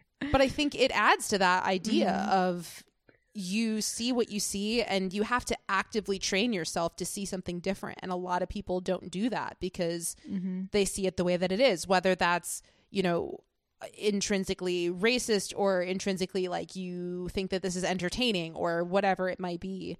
But yeah, speaking of Valerie, I wanted to get your thoughts on, so we have several moments where Miles makes it very clear that, you know, who visited you twice a week in prison the entire time you were there, who, like, Valerie only called you one time, and other than that she never saw you, never whatever. And so we get kind of his perspective speaking into Colin of like, hey, she downright sucks, and I'm the one who actually cares because I'm the one who was there for you when she wasn't. And then we get this other perspective from Valerie later, who's like, he was just there because he felt guilty and he knew that he was the reason you were in prison, and he also should have been there. So he just was there out of guilt. And I thought it was really interesting to have those two different perspectives and see Colin kind of wrestling with both of those of like, I really care for both of these people. I wish that it could just be black and white of both of these people love me because they love me and that's it. But that's not as simple as it is. So I guess that's kind of like a ramble, but I wanted to get your thoughts on Valerie just as a person and a character in this movie, because I kind of hate her, but oh, interesting. Yeah. Like, I really don't like her at all, but yeah, I don't know what you think. Yeah, I do like her as a character. I mean, she's sort of, you know, to an extent, especially at the beginning of the movie, hard to like as a character because we are in Colin's head and we care about Colin and we know that, you know, he is traumatized and regretful and, you know, just dealing with all of these really intense emotions, and her kind of continually shutting him out is painful to him. And so that makes us not want to like her. But I think really helping us see what happened, why Colin went to prison, and specifically seeing it from her perspective, because there is like a very intentional shot of her coming out, and then we see like literally from her POV what is going on I think it helps to, you know, it helps us to understand where she is coming from. We don't know exactly how long she had known Colin or how long they had been going out together before all of this happened. But I think to suddenly see this person who seems to be, you know, a good, you know, kind person who cares about you has the potential for this violence, I think that's extremely jarring. And I certainly understand that it would be such a shock and so frightening to a certain extent that you would want to distance yourself for that person, at least for a while. And so I think when we're seeing them at the beginning of the movie, it's Colin is trying to show her that is not, you know, trying to retrain her perspective. You know, that is not the only part of me. That is, you know, it is a small part, but it's one that I am really ashamed of and one that I'm trying to control and one that, you know, is not really who I am anymore.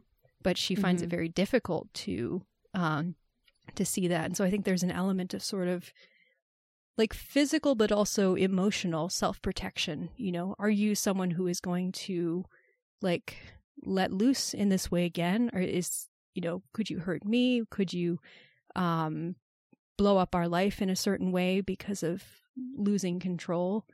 And yeah, so I understand her position of being like, I want to make sure that I can trust you again. I don't know if I can. I don't know if I ever will be able to. I do like you. And I think there's a lot of chemistry between those two characters. I can see why seeing him every day, seeing the way that he, you know, is, and having him in front of him, you know, intentionally trying to reconnect with her is kind of, you know, working to wear down her defenses. But that those defenses are still up.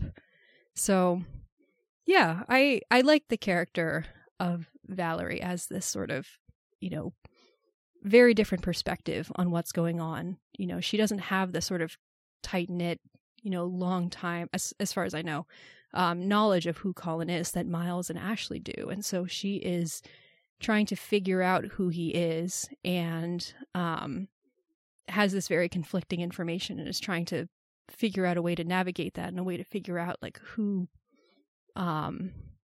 is he someone that I can let into my life again after the way that after what happened. Yeah, I see what you're saying. I definitely hear you.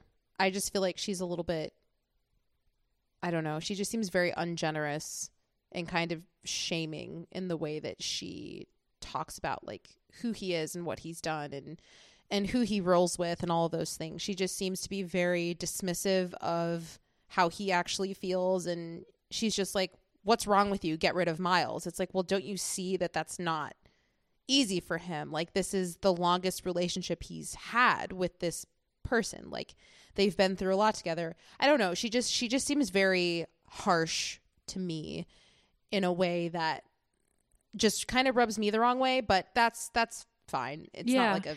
I mean, it definitely seems like she, if anything, she blames Miles for Colin doing what he did. That it's like, Miles is such a person for whom violence comes very easily and who has such a short temper that she thinks the more he hangs around Miles, the more likely he is to do something like that again. And so it's kind of for his own sake that she's advising him to cut Miles out of his life, start fresh, be around someone who is not going to, you know, push him toward something like that again, which I don't think is necessarily right advice considering the long history behind them, but that's not necessarily something has the ability to take into account. It's more like, here's what's right in front of me. You did this incredibly horrifically violent thing, and it was largely under the influence of your friend. Therefore, I think you should separate yourself from your friend. Like, I don't agree with her, but I understand where she's coming from. Well, even if I did agree with her, I just still think the way that she presents it is very mean. It's very like, what is wrong with you? Like, she's just very mean about it, in my opinion. But that's neither here nor there. There's more interesting things to talk about. But okay, so there's basically two more main things that I want to address. One one of them is kind of just the concept of gentrification that we see in this movie. And so I wanted to kind of approach it from, I don't know his name. I meant to look up his name. He plays Newman in Seinfeld. Wayne Knight. Yeah. Yeah. Apparently his name is Nedry Patrick from Jurassic Park. What's he doing here? Yeah. So I wanted to get your thoughts on him because I watched the movie and I'm like, I feel like the movie is trying to be kind of ironic. I don't know, because it's like, it seems to have respect for the art that he makes in terms of like, they have these close-up shots of these portraits that he's taken, and they are very beautiful shots. But then I also was like, is this trying to kind of show that there are wealthier white people that are coming in feeling like pity for Black people and feeling like they need to capture their stories and share them with the world? I couldn't tell if it was like, no, this is a good guy, or this is just another idiot off the street who's trying to like rip off our stories. But then he also does like start this beautiful moment where he, you know, has them stop and look at each other, and he says, look deep, see, understand. And like, it's kind of a joke, but it's also kind of sweet. Like, I don't know. So I just wanted to get your thoughts on that character, because I can't quite put my finger on what is the movie trying to say about him. I also was unsure. The impression I got, which, you know, I've only seen the movie once, so this could be totally wrong, but the impression that I got was, since he's moving out when, you know, Miles and Colin are packing up his stuff, is that he is a long-time resident of Oakland himself. And so I think his art is coming from a place of, you know, having some sort of ownership in living here and a genuine care and concern for this community. I think there is a little bit of humor, satire there too, where, you know, it's a little bit cringeworthy. He's, you know, there's definitely humor to it, but I think there is, like you say, a genuineness to what he's trying to do. And I think it kind of, like, it seems to strike Colin, you know, the art that he sees seems to strike a chord in him, where he's like, I think this guy is capturing something that I feel is true about the way that my neighborhood is changing. And then you know, you have that scene where he makes them look into each other's eyes, which is like awkward, but also does kind of seem to bring something out. It's cute. Each other. Yeah, I liked it. I liked it a lot. Where he's like, look at each other, and I don't know, remember if it's Miles or Colin, but they're like, we see each other every day. Yeah. Don't make us do this. Like, yeah. Yeah. But yeah, I really like that scene. Like, I think it's a little bit like, it is a little bit cringe, but that doesn't mean that there isn't something very genuine there, you know? Yeah. There are several moments in this movie where it's like, it is kind of cringe, but also, you know, kind of like the shirt that Miles is wearing. Yes. And it's like, it literally says, kill a hipster, save your hood. And it's like, okay, that's pretty on the nose. Like, we get it, but the fact that he works. ends up accidentally wearing it to the hipster party, and all the hipsters are just like, oh yeah, it's a hipster shirt. Like, yeah, you know, like, which it's not meant to be. But. No, not at all. But yeah, okay. So I wanted to kind of touch a little bit on, because I feel like not only does this movie talk about racism and police related violence or whatever, it also talks about class and gentrification and things like that. And we have this whole sequence where Miles and Colin go to this home to basically pack up all of this stuff from these people who apparently died in this house. That's right. Yeah. And they're getting rid of all of their stuff. And we get these little shots of like these photos and I don't know. Did you have any thoughts on either that scene in particular or just the concept of gentrification that we see in this movie overall? Oh gosh, that's such a good, I'm trying to think if I have like any sort of coherent thoughts. I mean, I love that the whole subplot, because it is such a strong theme running throughout it. I'm trying to think if I have any like coherent thoughts about it. It's like so present throughout the whole thing that you can't be like, this is a specific moment, you know? Yeah, exactly. I was such a stupid thing, because I did love that scene where Colin is like, you know, you can see him just taking in that particular house and all of these objects and things and family photographs, you know, and how tragic it is that these things have not been claimed by any sort of relative or friend, and they're about to be thrown out. I was kind of wondering, like, why does this house look like it's already stripped down if all of the stuff is still inside it? I don't know why that occurred to me. It's a really stupid thought. But it looks like it's been sitting there unattended for quite some time. Yeah. For some reason, like, the outside of the house made me think of Fight Club. I don't know why. Oh, interesting. Yeah, not the inside though. But yeah. I don't know. I really did like that that theme. I don't know if I have any specific additional thoughts though. Well, there is one specific thing that I have to point out, because shout out to Anna. She made me promise that I would address this. But so we were watching this movie together, and there was one particular shot where she was like, "Oh, I like that one." And it is, I don't remember exactly where it falls in this movie. It might be at the start of this scene. I can't remember.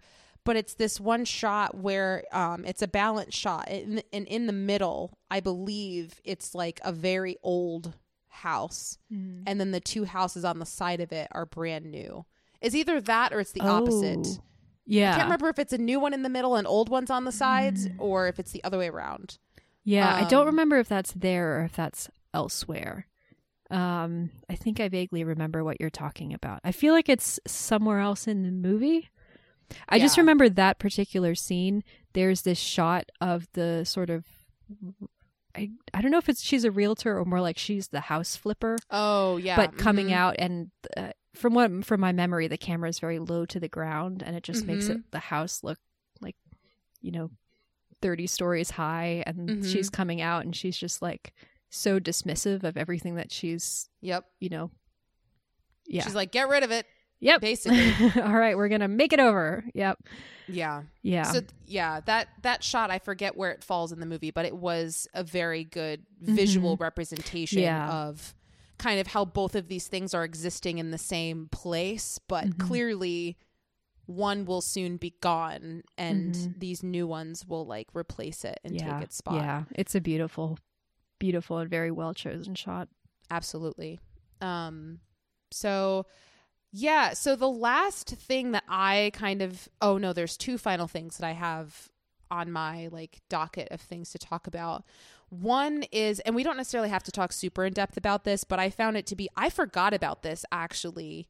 And then I watched it this time. I was like, oh my gosh, that's really powerful.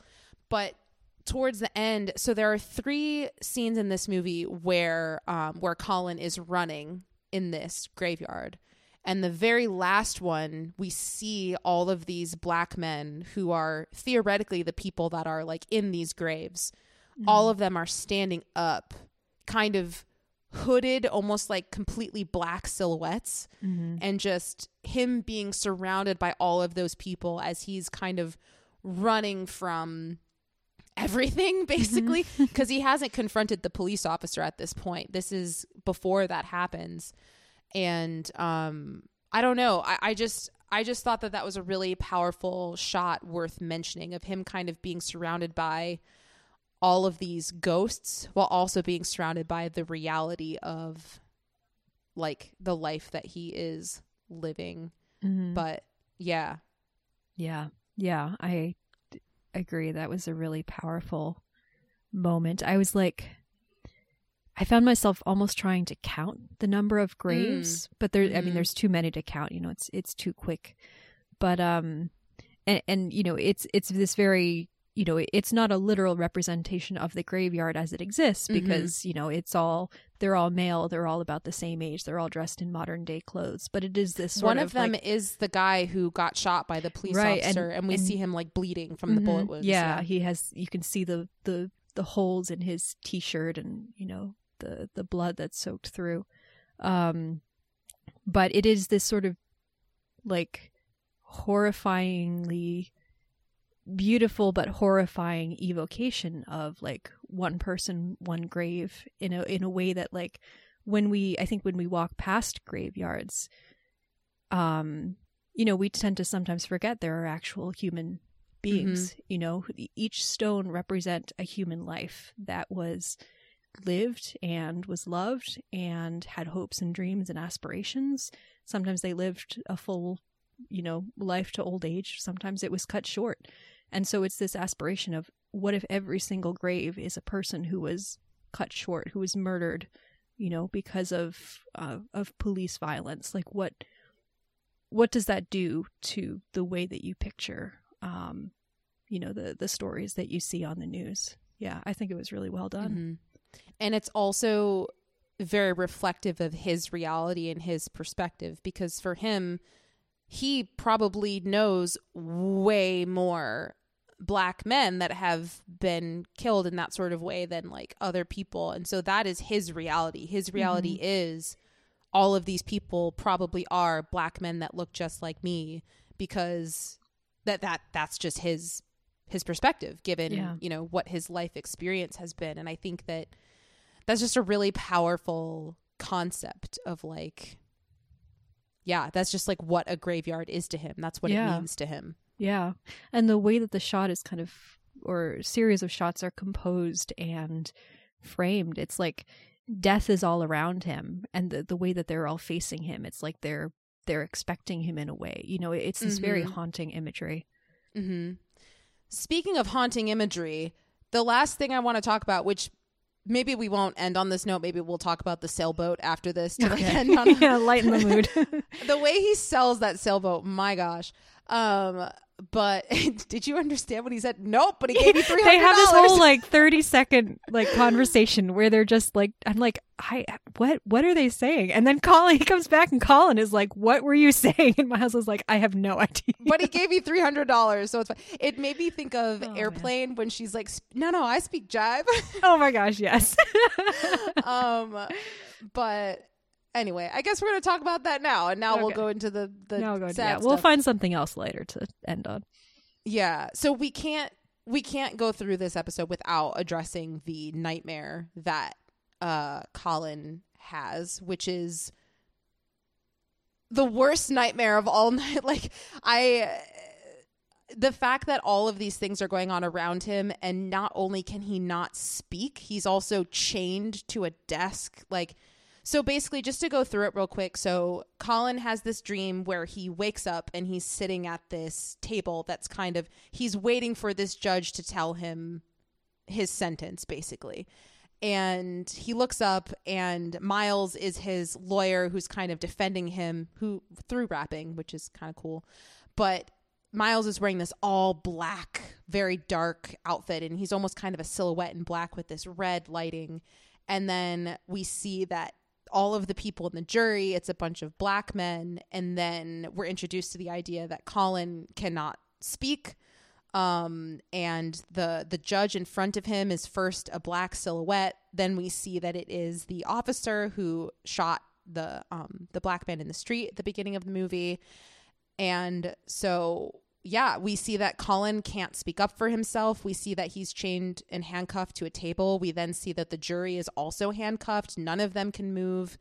Colin starts throwing up bullets, and then they go back into his mouth, and it's just ugh.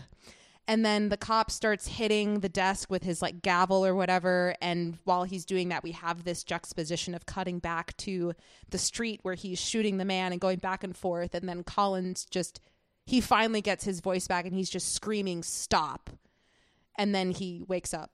But it is a harrowing, I don't even know what word to use to describe it, but I don't know.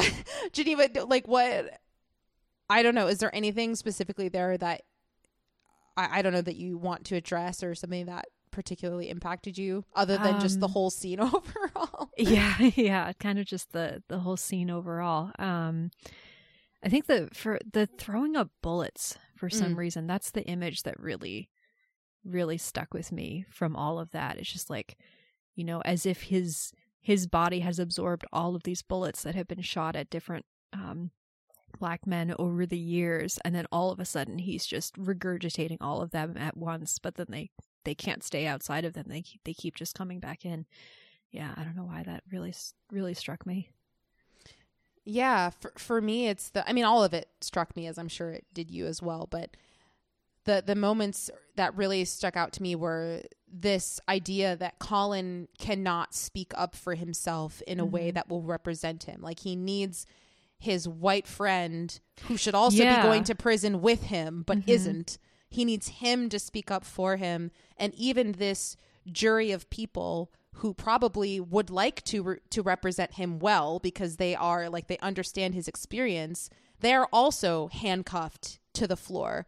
And so all of them have this like horrific camaraderie of, none of us have a voice here, even though like the system of government says that we do, because we're here and we have rights. But do we actually? Yeah, not democracy really. is being circumvented. You know, the judge is only supposed to sort of arbitrate the proceedings. The jury is supposed to make the decision, but that's being circumvented. The jury is now the executioner, you know, as represented in the cop. And then, yeah, like his subconscious putting his white friend in that position of the lawyer, the sort of intermediary between him and the judge, is really, really fascinating, and you know, adds this really interesting layer to their relationship, to the way that he sees Miles. I just found that sequence to be very impactful, as I think it was supposed to be. But yeah, my final thing that I want to talk about, I guess, is just getting into just the basics of the movie itself, in terms of the concept of blind spotting that is introduced in this movie, and obviously is the title. I think it really beautifully captures how there are so many perspectives to the same thing. You know, like there are people who will side with the cops every single time because they don't see the other perspective, or there's people that will side with the Black people every single time because they don't see. And I'm not saying that like one is right or one is wrong, because this is not the time or the place for me to do that.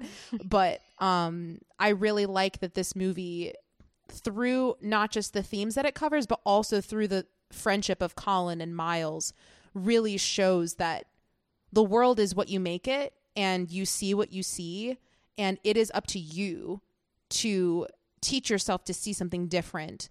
And that doesn't necessarily mean throw away what you see, but it does mean have other perspectives so that you can weigh it all at the same time, you know?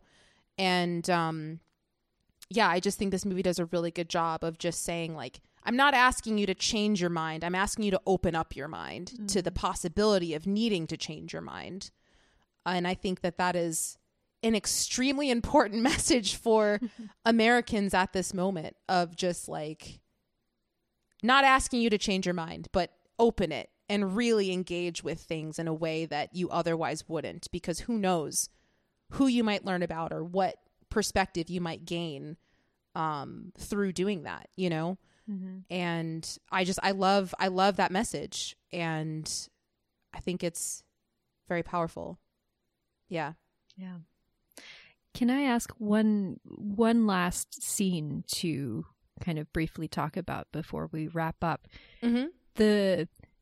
We talked about the confrontation with the cop at the end in the context of, you know, Colin and Miles's relationship, but I do think it's really fascinating and well told in the sort of humanity of the cop, in terms of, like, you know, I love the fact that he does not say anything throughout the entire movie until the very, very end. And throughout this whole confrontation, he is silent.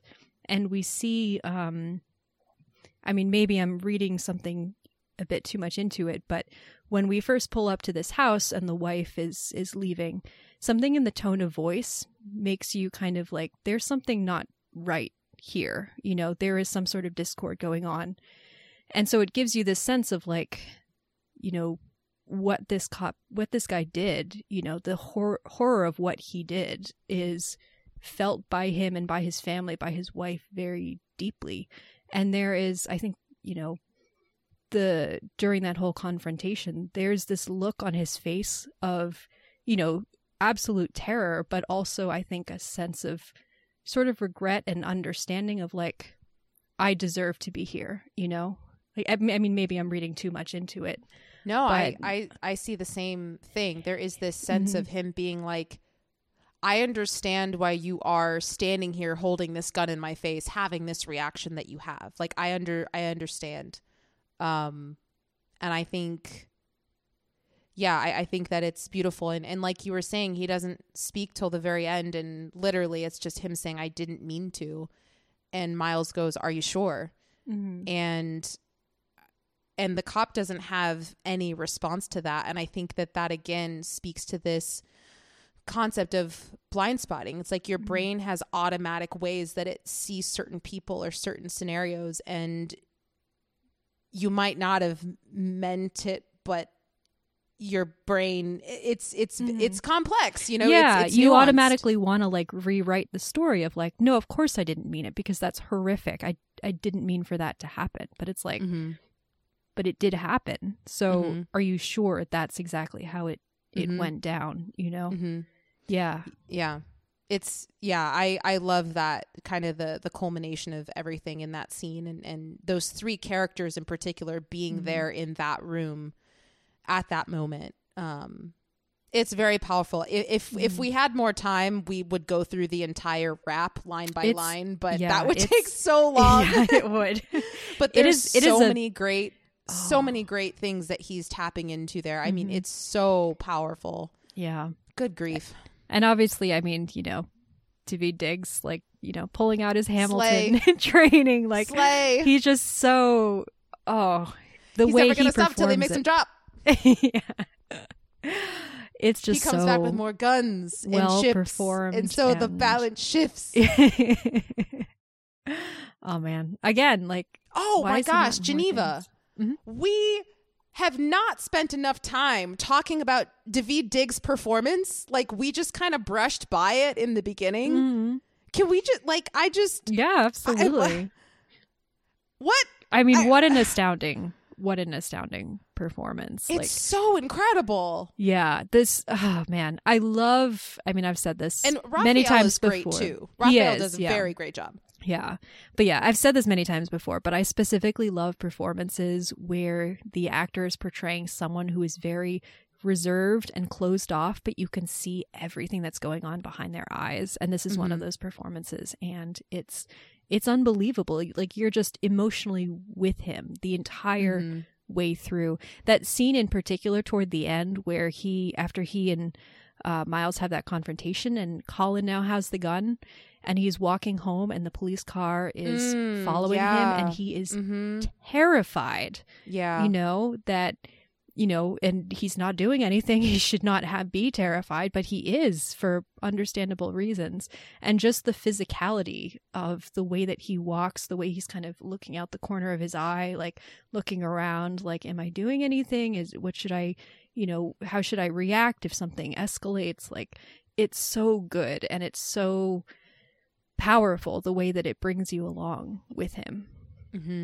Yeah, I love how he is very reserved, and because he has experienced a lot of trauma, and you need time to sort through that shit before you actually like know how to respond to it, you know? And we only see that come to the surface a few times in the movie. And when it does, I mean, his entire performance is very powerful, but those moments when it does come through, like that moment that I was talking about before when him and Miles have that confrontation in the alley, and he's like, that whole line towards the end when he's like, and you go out and you buy a gun for what? For your family? Like, you are the nigger that they're out here looking like, the way that he delivers all of that is so it's heartbreaking, and you feel the conflicts, like the internal conflict that he's wrestling with, and at the end, even when he's rapping at the end, he's pretty, I mean, obviously he's like breaking stuff, but he's pretty contained until the very end when he steps forward and he finally like screams and lets it out, you know. It's just shatters like a vase or something like that, like yeah, just like this the theme of the vase. Yeah. Finally being able to release all of this pent up emotion, all these things that he wants to say to Miles, to the cop, to like everyone around him, and he's just been, you know, stuffing down this entire time. Yeah, people who say that rap at the end is cheesy, I don't know what to say to you. I don't know what to say to you. I have no, no. Because it's so good. If anyone was to call something cheesy, there are other things in the movie I'd be like, I could see how someone could think that was cheesy, even if like I don't the T-shirt. Agree. But, yeah, but the rap, no, absolutely not. Absolutely not. Yeah, it's one of those things where it's like I can't imagine the movie ending any other way. Yeah, you know? Well, it's so fitting. Like I said at the beginning, this movie is a musical. Like, you have to understand that in order to be able to accept, like, the fact that there are multiple times throughout this film that they just start breaking out into rap to communicate with each other, and some of it is kind of believable that this could be happening within the reality of the situation. But it kind of increasingly it's not. And we have these hallucinatory instances as well. And then so that at the end, by the time he's fully wrapping all of his thoughts and feelings to it, I'm like, yeah, no, that makes sense, because this movie is a musical and that's what happens in a musical.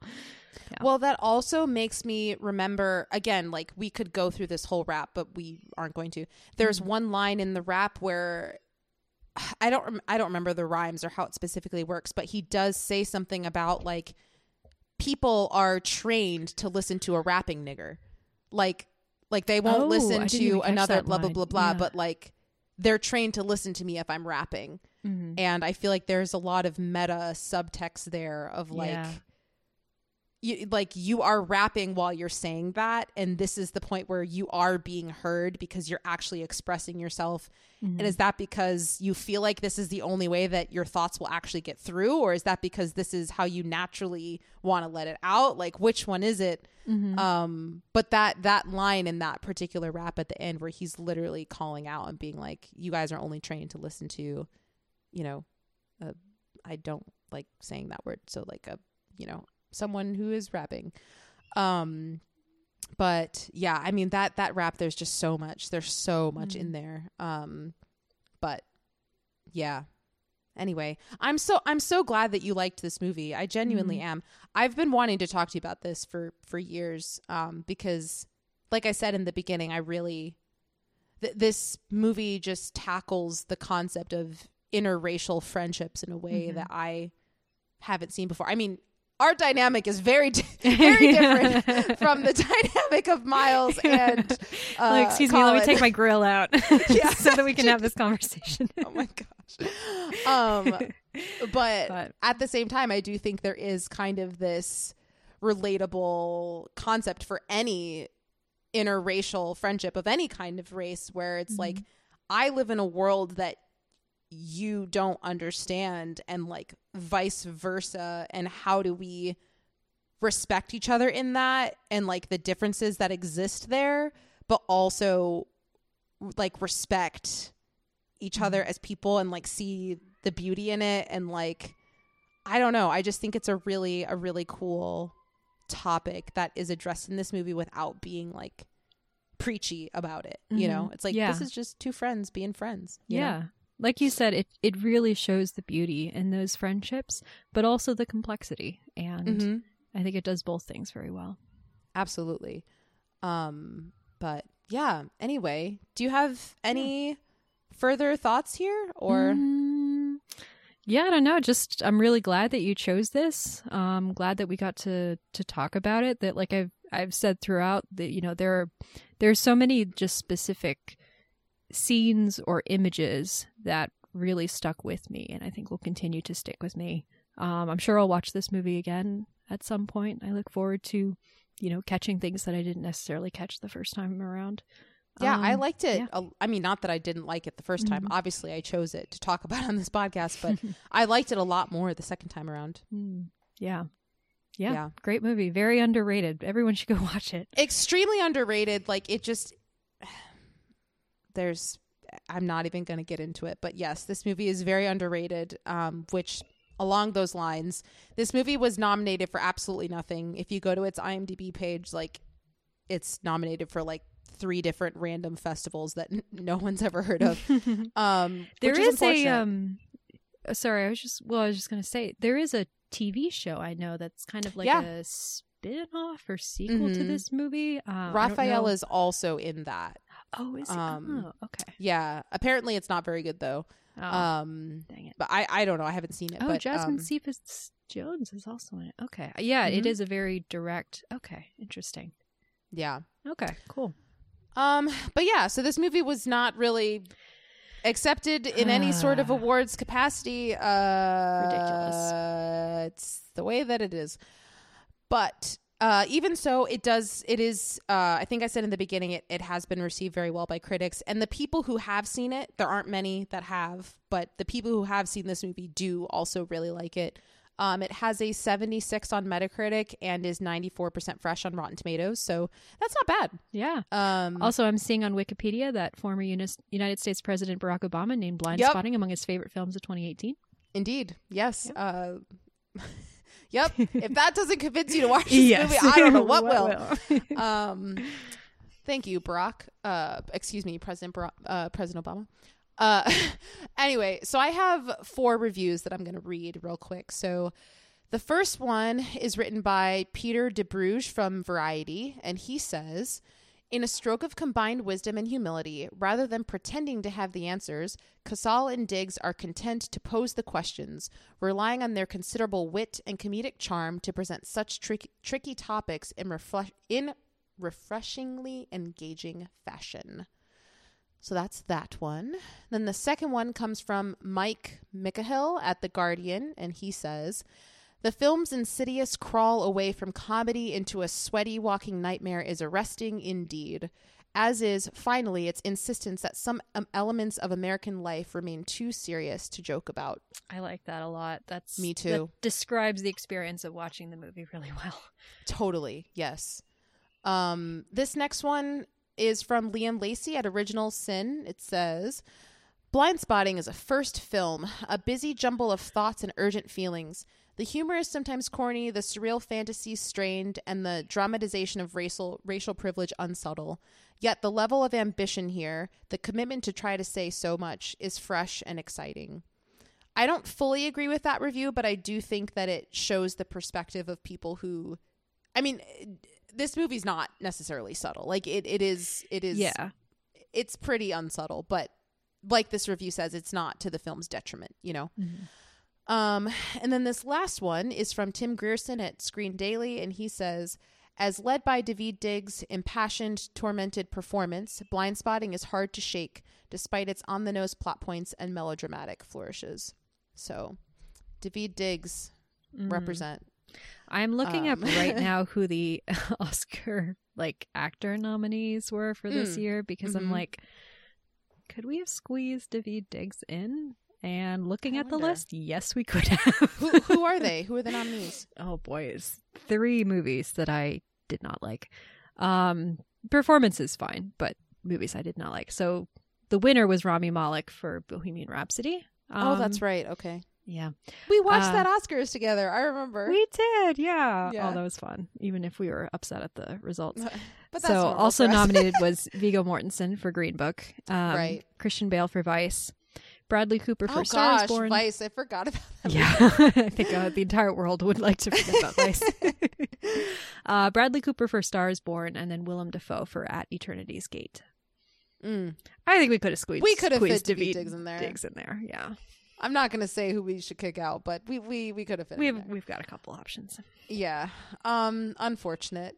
That's saddening. Is that all white people? Well, Rami Malek is okay. Egyptian, I think. I think he's Egyptian, yeah. But, He was Egyptian in the Breaking Dawn adaptation. Oh, So he was Egyptian and also like a waterbender or something. He was like an avatar, basically. Was he? I didn't know he was an avatar. He had his like vampire powers. I just remember that he like showed them off by like basically bending water. Oh, sorry. Yeah, I thought you were actually talking about he was in the M. Night Shyamalan Avatar: The Last Airbender movie. I was like, no. I'm pretty sure Not that to was my Dev knowledge. Patel. Maybe I'll forget that Dev Patel was in that movie. Rami Malek might also have been, and I never saw that movie, so I could not say. Yeah. Anyway, on that note, to just kind of, I don't know, say what is going to stick with me. I mean, it's that scene, like I said before, I really just find, you know what? I'm going to broaden that. The entire movie, from the moment that Ziggy finds the gun up until the very end, is just so powerful. And this is a movie that I would like to rewatch again. And I think, this is just a rewatchable film. So, what about you, Geneva? I mean, so many moments. Like I said, the scene at the end of them in the truck, kind of having gone through this incredible emotional journey and kind of reaffirming their friendship, you know, in the wake of these things that they've gone through, the confrontation that they've had with each other, the understanding that they now have about each other. I think, like you said, it's very beautiful. It's not a type of friendship that you see very often on screen. There is a lot of difficulty and complexity to it, but there is also a lot of hope to it. So many other scenes and moments in this movie that are less hopeful that I will also remember. So, yeah. Yeah. Well, thanks so much for watching this movie and talking about it. I'm so glad we finally got to have this conversation. So, can you share with our listeners what we'll be talking about next week? So as we start to enter awards season and we're looking ahead toward the Oscars, Tatum and I are hoping to do a few episodes on more recent releases. So current. Yes.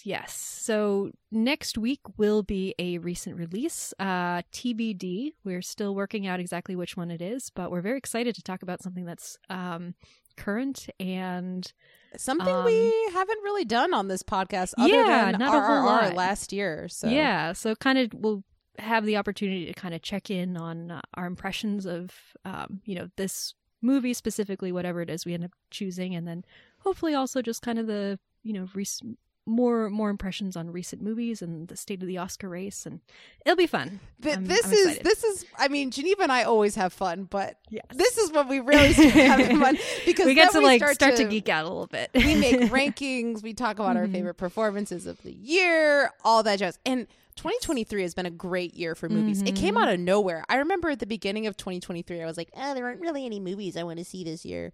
And now I'm like, I feel overwhelmed. There are so many movies that we're hoping to catch up with before the end of the year. So I'm also pretty positive that like at least 5 of my top 10 films of the year have no chance of being nominated for Best Picture, but that's fine. No, it's always sad when that happens, but that's okay. Since when are the Oscars ever right? That's Parasite is the first time they've been right in the last like 50 years. That's not true. Return of the King was right as well. Should Fellowship of the Ring and Two Towers also have won? Yes, but but that's beside the point. Anyway. All right. Thanks for listening, everybody. And I guess join us for whatever the heck we talk about next week. Either way, it's gonna be a great time, as it always is. So, okay, until then, bye. Bye, everybody.